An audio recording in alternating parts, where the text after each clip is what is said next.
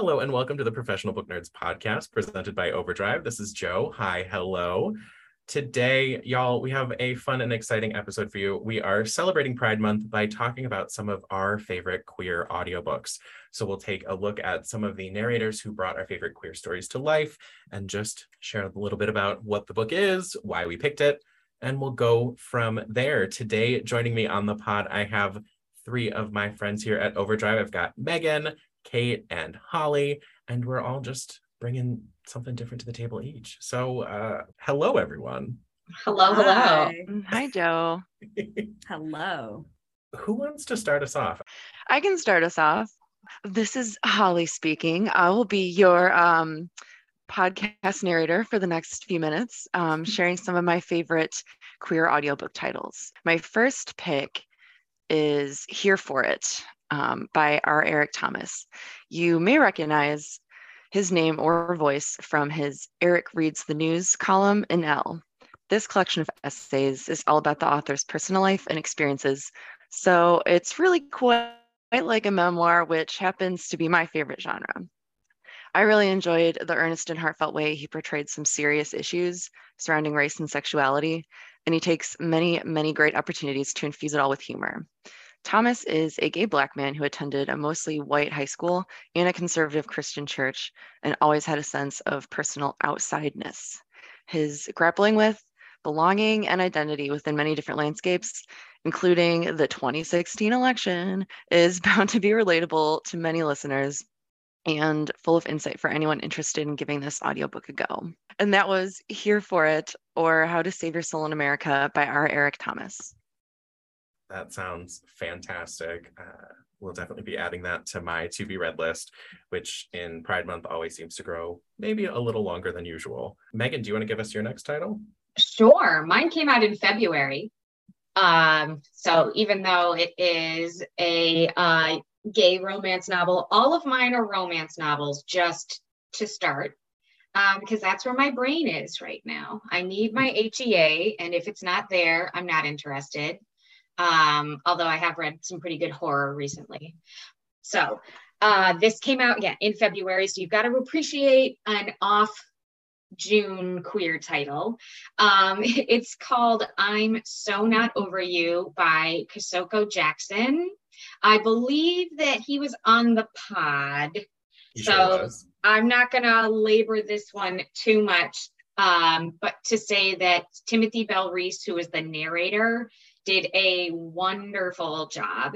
And if you want just a good Southern romance with lots of, it's a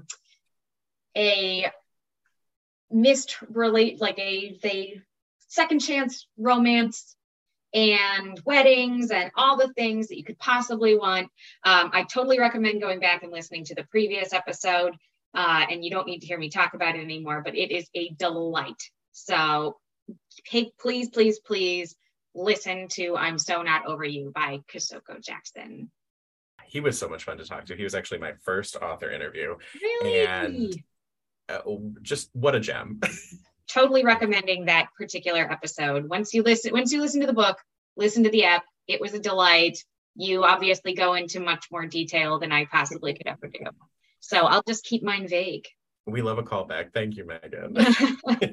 Kate, are you ready? Your first? I'm so ready. Oh, perfect. So I'm going to recommend a book that's a couple of years old, actually. But the author does have a new book that just came out that I will also plug because I love this book so much. This book is called When Brooklyn Was Queer, A History by Hugh Ryan. And this is nonfiction. I've been reading a lot of nonfiction recently, which is weird because that's not my usual genre is like fantasy. Mm-hmm. So like this is very out of my wheelhouse, but I've been gravitating towards it.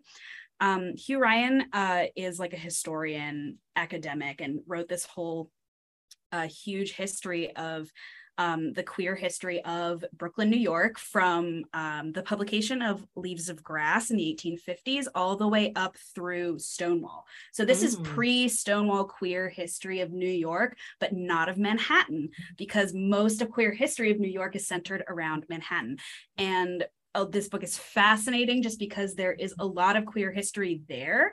It gave me a new appreciation for Miss Brooklyn Heights' drag name choice. Because at first I was like, only old people live in Brooklyn Heights. And I was like, oh no, gays used to live in Brooklyn Heights. That's actually a great choice. So yeah, you just learn so much about like the famous artists of the time who came and lived in Brooklyn. It's very intersectional in terms of like sexuality. There's like references to potentially like asexual people who were prominent in like queer scenes, and it's queer like authorial scenes, like queer literary circles and things like that. He doesn't I want to make it clear also that Ryan does not like say like this person was asexual. It's like, given what we know of what asexuality is now, we look back and we're like, maybe this person was asexual. Maybe that's what's going on with them. And that's why they never married or had any interest in a partner at all. And like that kind of thing. But it was just so much fun and so fascinating, and just like so much history is there. And even then he acknowledges how much queer history is lost because of what happened after the 1940s in the purity culture backlash of the 50s. So it's beautiful and tragic and heartrending, and I loved it. My favorite part was the part about the Brooklyn Bridge. That's all I'm gonna say. Make you go read it. Yeah, please go read I actually have an arc of his new book. Oh my god. But I haven't started it yet. I started it. I haven't finished it. The audiobook's coming out. He also reads the audiobook for this one. And I assume he's going to be reading it for his new one, which is called, I think, The Women's House of Detention is what it's called. I love his writing. He's super like chill. It's not going to be like a really dry, boring historical text. Like, as far as I know, he uses some naughty language that's funny. And it's a very entertaining read. And he's a great narrator. And I'm so jealous of your arc. My first title is Under the Rainbow by Celia Lasky, and it's narrated by Phoebe Stroll. So this takes place in Big Bear, Kansas. It's the kind of place where everyone seems to know everyone, or so they think. But when the national nonprofit labels Big Bear the most homophobic town in the US, it sends a queer task force to live and work there for 2 years. No one is prepared, even in the slightest, of what will ensue. It's the prom if the prom was good. So still grieving after the death of her son, Linda welcomes the newcomers who know mercifully little about her past. Then there's the teenager Avery, who is furious at being uprooted from her life in LA and desperate to fit in her new high school. She fears that it's only a matter of time before her classmates discover her mom is the head of this task force. Gabe, an avid hunter who has lived in Big Bear his whole life, suddenly feels as if he's in the crosshairs. So as tensions roil the town, catering relationships and bringing difficult truths to light, both longtime residents and new arrivals must reconsider what it means to belong. So it's warm, it's witty, it's poignant, and hopefully it just kind of shows us that even if we feel like we're dealing with something that no one else has ever dealt with, we have to have empathy for those of us who might still also be dealing with a few things or discovering our truths. That's Under the Rainbow by Celia Lasky, and that prom shade was real, right? No. Until James Corden is not taking roles from actual queer people, I will shade anything and everything he's in. What about the actual stage production and or the original Broadway cast recording? Okay. I mean, you know, the point is that it's unlikable, right? That's the whole point of the cast of characters. So me not liking them makes sense. Well said, yes. Joe. And the audio was a good listen. The audio was enjoyable. Phoebe does a great job kind of giving characterization to each of the different people in the town. And it's, I also love the cover art. It's a stuffed deer with a rainbow bow tie. So I think that sums up pretty well what they're walking into, and just about how well it'll go too. Love it. Holly, I'll bring it back around to you. Finally, I was ready to go. Ready to just blow through my titles. Well, my second one is called Girlhood by Melissa Febos. This author hooked me many, many years ago with her debut memoir, Whip Smart, among other things about being a dominatrix. I don't know if many listeners have found that one, but really, really not something that it was very different from any memoir or essays I had read before, and I was hooked. I found the autobiographical and investigative collection of essays more relatable, but no less affecting than Whip Smart. And I can personally attest that growing up as a girl is frighteningly emotional, and it's predicated on a lot of specific gendered expectations, which is something that the author discusses in this collection of essays. It honestly was a little hard for me to decide how to talk about this audiobook because I couldn't help but continually look inward at my own struggles and experiences as I listened to it, and then as I was sort of reliving it, preparing for this discussion. But I think that's the sign of successful writing, as well, probably as a reminder for me to call my therapist. Debunking the expectations of how we should behave in relationships and whom those relationships should be with, though, is a project that a lot of us in the queer community especially have been doing for years. And if there's anyone out there right now listening who needs a little encouragement that it's a project worth doing, give this one a listen. The author narrates her own work, which I know I personally prefer when I throw essays in my headphones. So that's my pick, Girlhood by Melissa Febos. I love that, and I'm with you. When the author, especially for essays, personal stories, it always seems to have a little more power to it when the author is kind of telling their own tale in that way. Mm-hmm. And has also a nice reading voice. That doesn't hurt.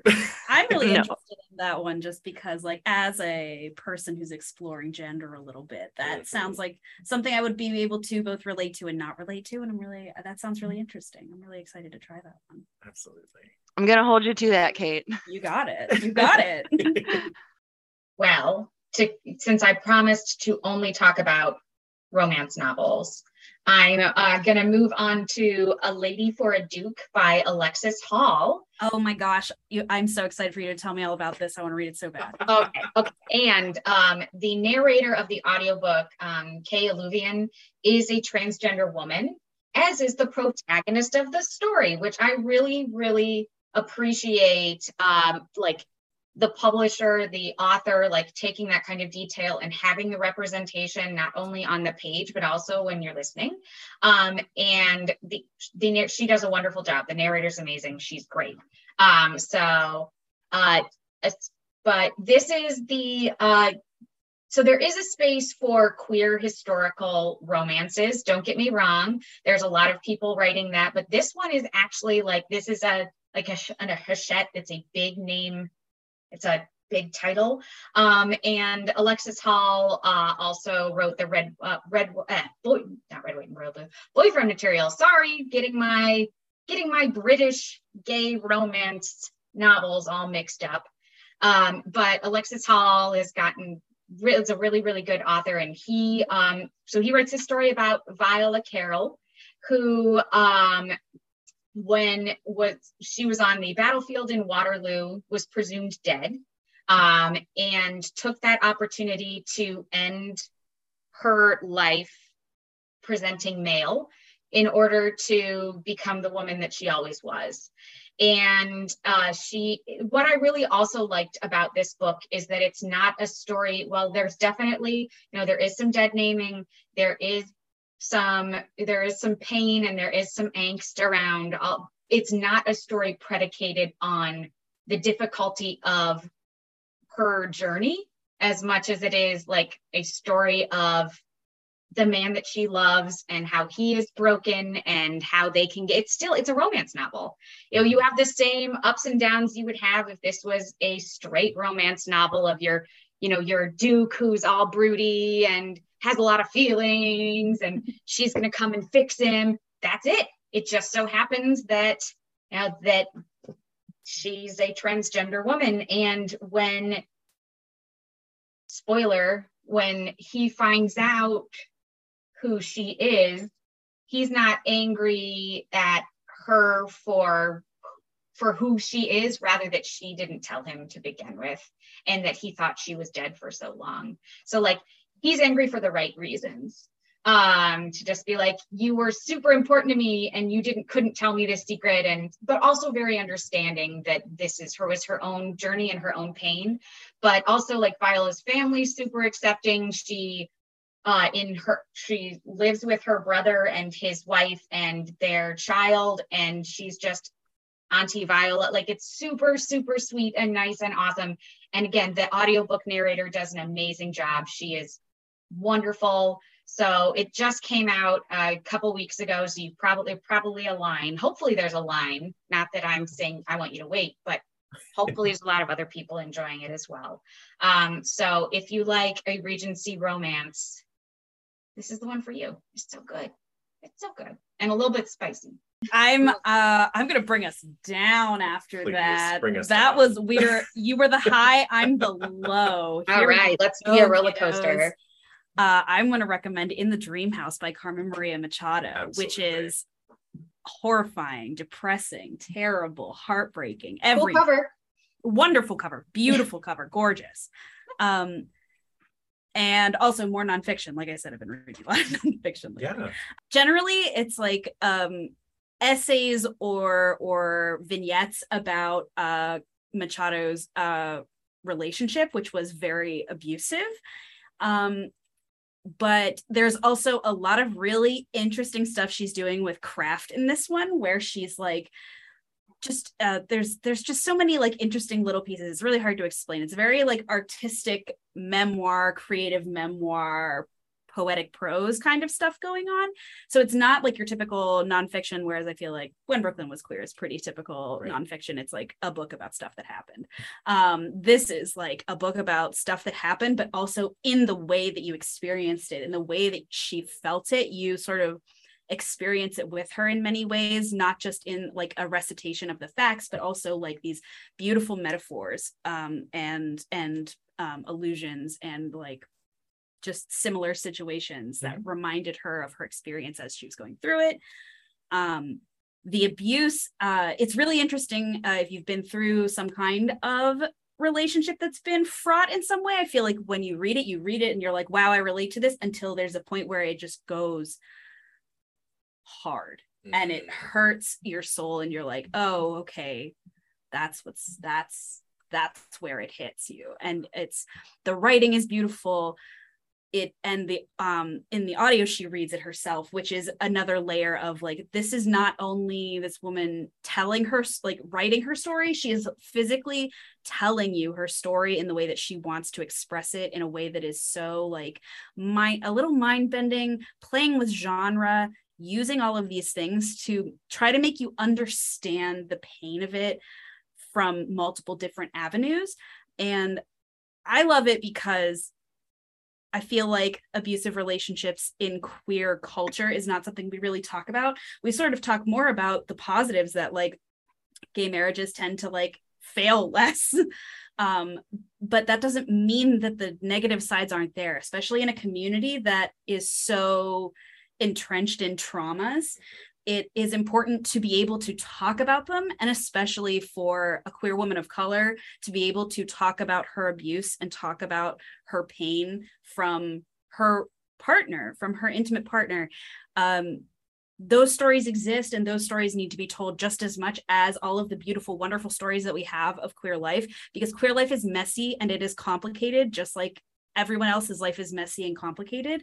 And I love Carmen Maria Machado in general, but like this in particular was just like, it got to my heart completely. And it's one of my favorite books ever, honestly. And I'm so happy to read it on audio. She's so good. The audio is striking, to say the least. Like, yes. You can feel her pain while yes. you listen to it, and it's beautiful. The Star Trek reference chapter is the one that I think has held with me the longest, and I don't watch Star Trek, so that's saying something. Absolutely. Sorry, I have to log out early today and go listen to this. Bye, guys. You will love it. You will. We'll trade notes. I'll read Girlhood. You'll read In the Dream House. Perfect. All right, Kate Holly Book Club happening this June. Yes, you got it. And I'm just gonna sit in my corner and read my happy endings about people that aren't real. Smart. You'll feel much better for it, Megan. Kate and I will be crying the rest of the month, and you'll be I'll just be riding off high. in my little Like, ooh. my little rainbow tower. Living in the dream world. Yes. living in my We're in the dream world. house. You're in the dream world. It's great. Yes. Yes. I'll send you guys sparkly cupcakes or something. Thank you. We'll need to pick me up after that. So my next title is The City We Became by N.K. Jemisin, and this was narrated by Robin Miles, who I had the pleasure of talking to. That aired yesterday. She is amazing and so talented, and if you think you haven't heard her, I would beg you to challenge that, because she has narrated so many audiobooks under her name alone, and then she's also done some under pseudonyms. Oh, wow. You've definitely heard Robin Miles at some point in your life, and you just don't know it yet. But yes, this is The City We Became. So this is from the 3-time Hugo Award-winning and New York Times bestselling author N.K. Jemisin. It is probably her most incredible novel yet. It's a glorious story of culture, identity, magic, and myths in contemporary New York City. So in Manhattan, a young grad student gets off the train and realizes he doesn't remember who he is, where he's from, or even his own name. He can sense the beating heart of the city, see its history, and feel its power. But then we make our way to the Bronx at a Lenape gallery, where the director discovers strange graffiti scattered throughout the city, so beautiful and powerful, it's as if the paint is literally calling to her. Then in Brooklyn, a politician and mother finds she can hear the songs of the city pulsing to the beat of her Louboutin heels. And they're not the only ones. So the tagline here is kind of like, every city has a soul. Some are ancient as myths and others new and destructive as children.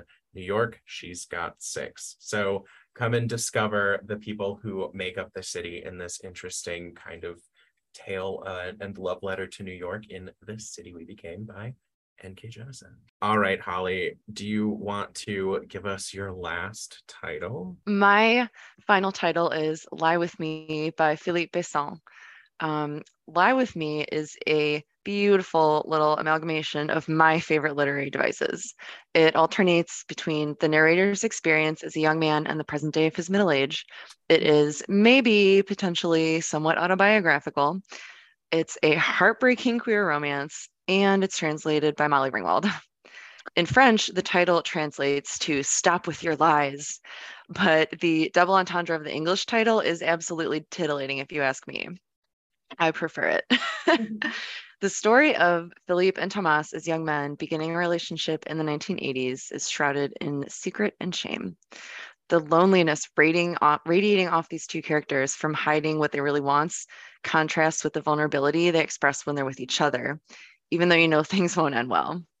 I don't want to give away too much about the juicy bits, but the time skip back to present day wraps up the novel in a way that might make you cry a little bit. I've heard some comparisons between Lie With Me and Call Me By Your Name, which tracks for myriad specific reasons, but also largely because the experience of closeted queer romance for young people in the 80s was so common and profound. And somehow Philippe Besson turned it into a beautiful novel. The audiobook is read by Jacques Roy, but I'm kind of surprised Philippe Besson didn't read it himself, just to add like another cheeky layer of intrigue to it being maybe potentially somewhat autobiographical. I thought that would have been really kitschy. But I highly recommend listening to Lie With Me this June. Also, when I saw Molly Ringwald, I was like, no, that has to somehow be a different person entirely. Like someone said, I'll pick a really subtle pen name and it's going to be Molly Ringwald, but no, it's her. It is the Molly Ringwald The one from all of your favorite like cishet 80s rom-coms. Yes. That makes it even better. She said, I'm gonna take the cishet out of my description here. Yes, she is.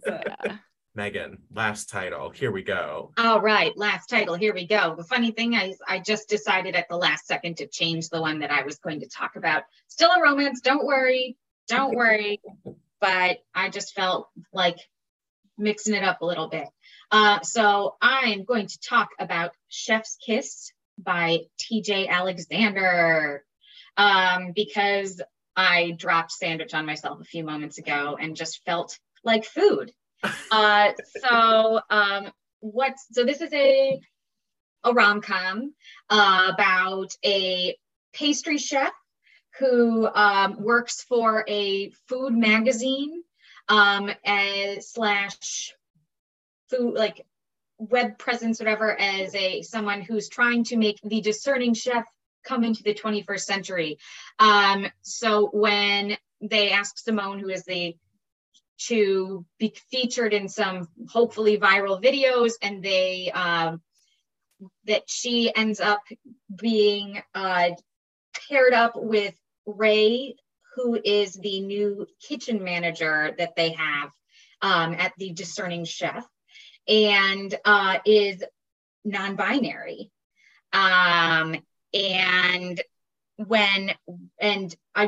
Another content warning, there's a lot of dead naming for Ray, a lot of referring to Ray as she by some of her coworkers, and that in ways that aren't like the accidental, like, oh my gosh, I'm so sorry, like they, the second word is like, muffins, I messed up, like very deliberate. So not only do you have this budding romance, you also you are dealing with coming out at work. And the audiobook narrator is a trans man, M. Grossland. And the author, TJ Alexander, is also non-binary. So these are, again, really good representation from the author and from the narrator. But other than, not to like be like, oh my gosh, it's scary and triggering. And I do want people to go into that just clear-eyed. It is a really, really nice love story. And there's a lot of really, really tasty food. So if you're somebody who enjoys a food-based romance novel, of which we could do another, Joe, we did that episode, I'm coming back.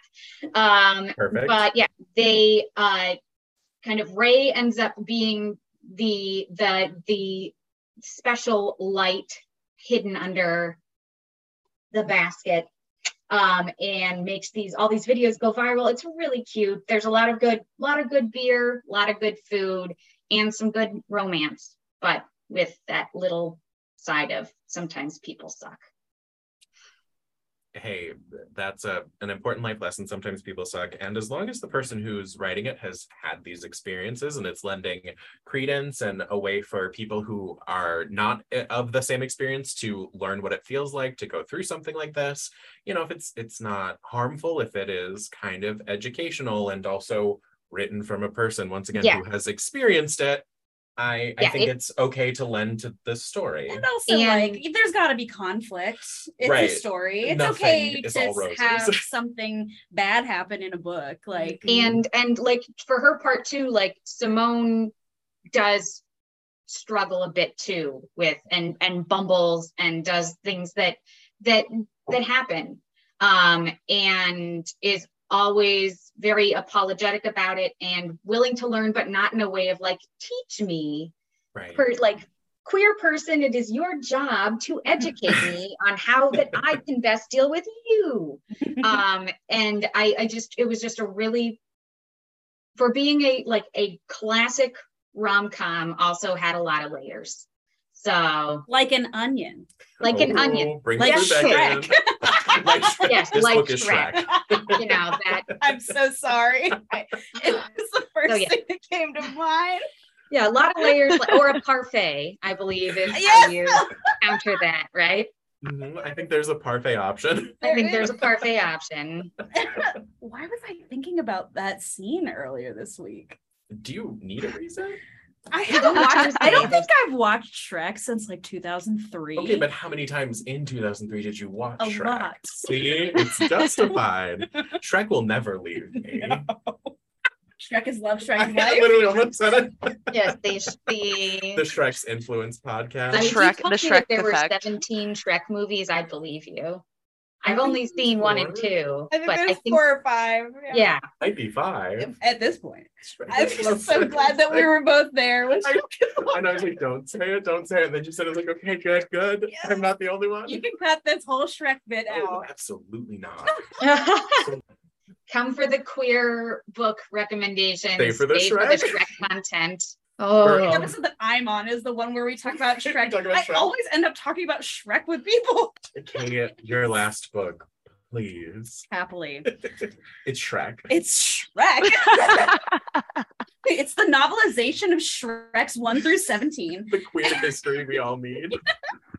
Please. My final book for us today is more of my usual reading tastes, which is fantasy. It's called, and you've probably heard of it. It's called Gideon the Ninth by Tamsin Muir, narrated by Moira Quirk, which I think is fantastic. I love her name. I love her. She's an amazing narrator. This book is a locked room mystery, sci-fi fantasy. Like, I don't usually go for sci-fi very much, but it is so far into sci-fi that it becomes more of a fantasy sci-fi situation. So it's like there are spaceships, but also there's like magic. There are lesbian necromancers in space, and it is so much fun. The writing is super irreverent and like it's not taking itself too seriously, but it is taking itself seriously, trying to make you be like, wait, what? And it works. I think that is probably the part where some people will either like or not like this book, is that the writing is just very distinctive. And if you don't like it, you just don't like it, and that's okay. Sure. But if you do like it, it's going to hit all your buttons. If you liked Buffy, you're going to like this, that kind of vibe. Gideon is our main character. She's just like a butch lesbian who is here to swing a sword for her evil friend / enemy, Harrow Hark, who is the tiniest, angriest, craziest little magician you've ever met, who does bone magic. She pulls up these skeletons to play a prank on Gideon. It's so good. The plot of this is that there's a locked room mystery and a monster. And we haven't even there's so much going on in this. There's all this lore, the setting, the world building is really incredible. The second book, Harrow the Ninth, is very good. The third of they expanded the series. It was only going to be 3 books, and now it's going to be 4. So Nona the Ninth is the one that's coming out right near my birthday. Very excited. Sweet for you. Love that for me. And it's just really funny, but all the characters are so interesting, and she's doing something with fantasy that hasn't been done in a while. It's very original. It's very different. It's very quirky.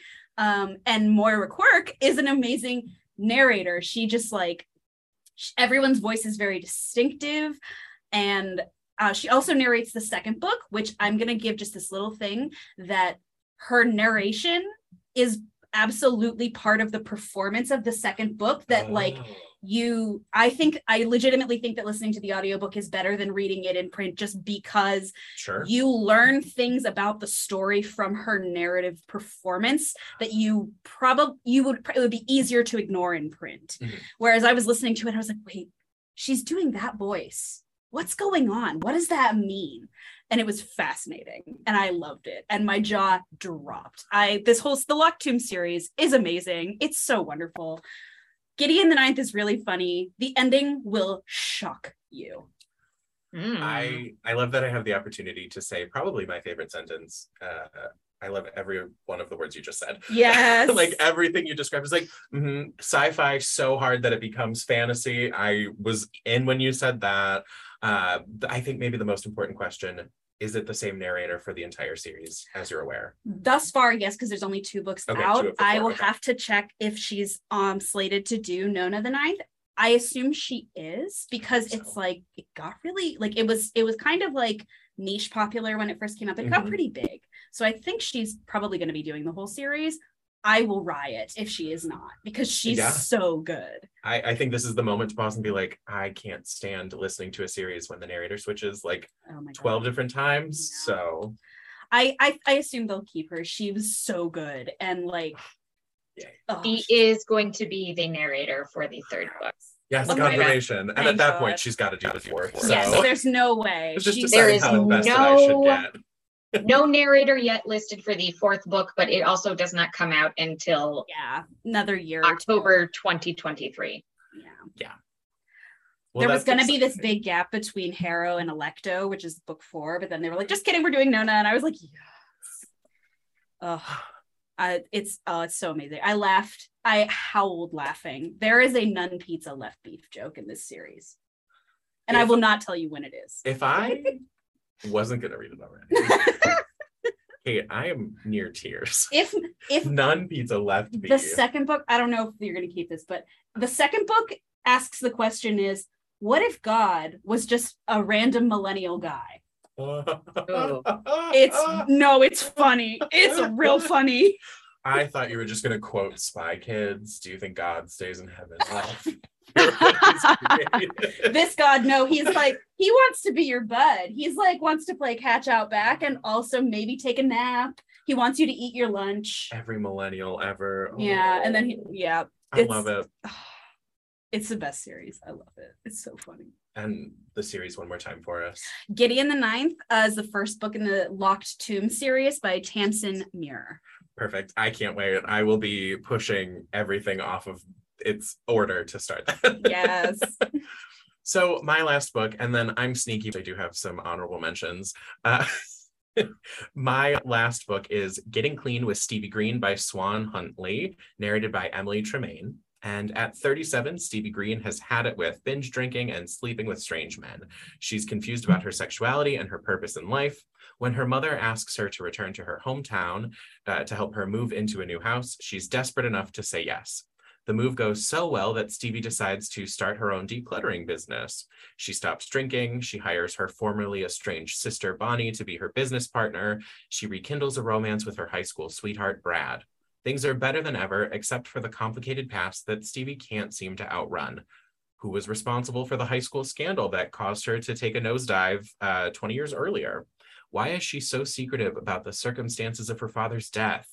Why are her feelings for her ex-friend Chris so mystifying? If she's done drinking, then why can't she seem to declutter the mini wine bottles from her car? A winsome, fast-paced read, Getting Clean with Stevie Green is about coming to terms with who you are, resolving the pain of your past, and of course, accepting the truth of your life in all its messy glory. Oh, that sounds so good. Right? I think that's my autobiography, actually.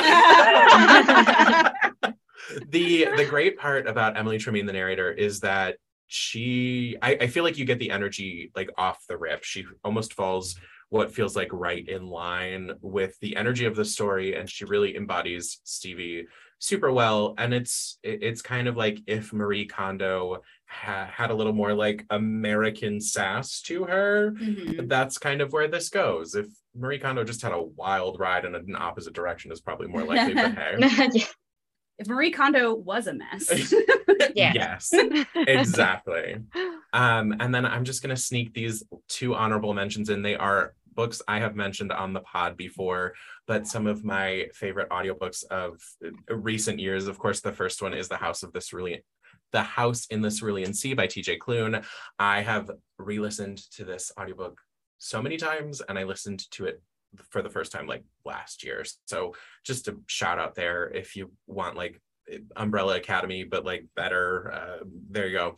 And then Harvey Fierstein's brand new memoir, which was on my books that I was excited to read. I Was Better Last Night, Harvey Fierstein, and he is the one who narrates it.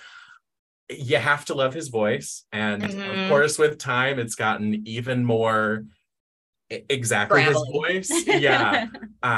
But I think it's so worth hearing his experience directly from him. And it was kind of nice to have him like whisper in my ear for a couple hours. So just two little ones I had to sneak in there that I've already given time to. But, you know, if I'm talking about some of my favorite queer audiobooks, you know, just. Can I two sneak different in the new David Sedaris?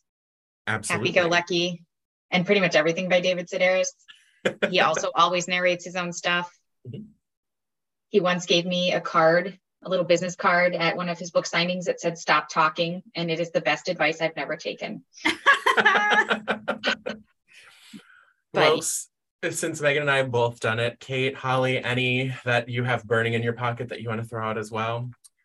The ones that I have as they were my backups, Just in cases. I was ready, just in cases, were Not Your Father's Son by Alan Cumming, which I love. He narrates that. His speaking of beautiful voices, Absolutely. If you can listen to that without weeping, I didn't weep, but I did cry. And then my other one is actually what I'm reading right now, which is the new edition of Gender Out Loud by Kate Bornstein, which I thought her name was Kate Bornstein for years. And then she said it in the audiobook as Kate Bornstein. And I was like, well, I've been educated. Don't you love that? Yeah. It's great so far. That I also have already cried at, and I'm only like 15% in.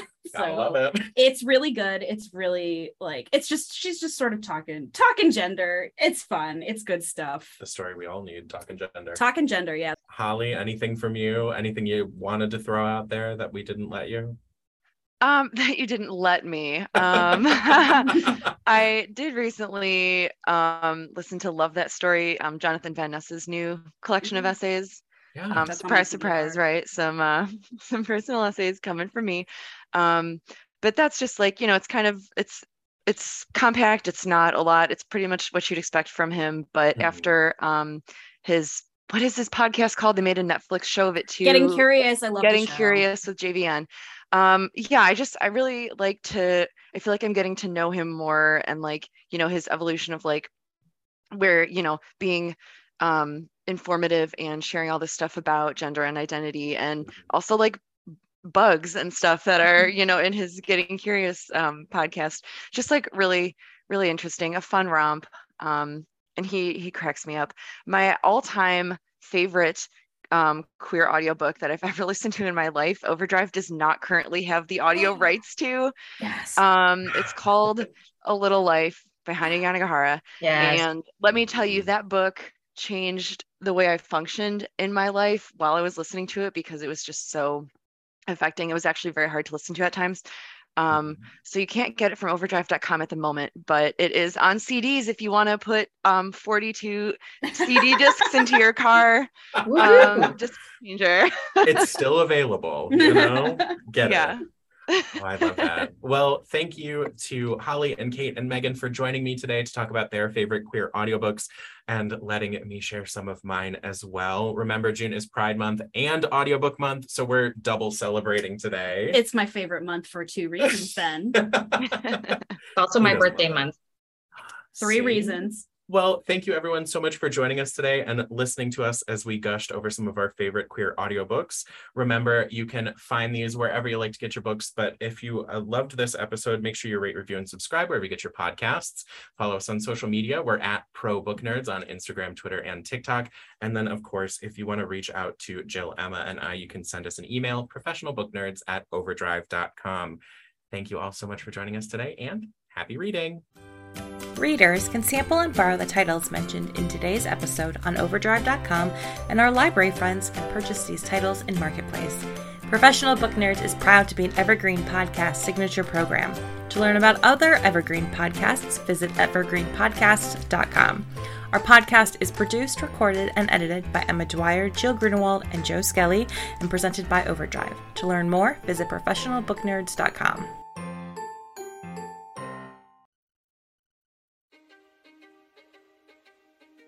History is complicated. The story of human progress is long, messy, and riddled with controversies big and small. On Conflicted, we dive headfirst into history's most infamous events and contentious figures. We try and untangle the good from the bad, the fact from the fiction, and the monsters from the misunderstood. Was Genghis Khan a murderous butcher or a civic pioneer? Did the Allied powers go too far in firebombing the German city of Dresden at the twilight of World War II? And how did the Marquis de Sade acquire such a sinister reputation? And was any of it true? These are just a few of the tough questions we wrestle with and investigate on Conflicted. So if you love history or just enjoy a good story, please join me, your host, Zach Cornwell, for a fascinating new topic each and every month. Conflicted, a history podcast, is available on Spotify, Apple, or wherever else you get your podcasts. I hope to see you soon.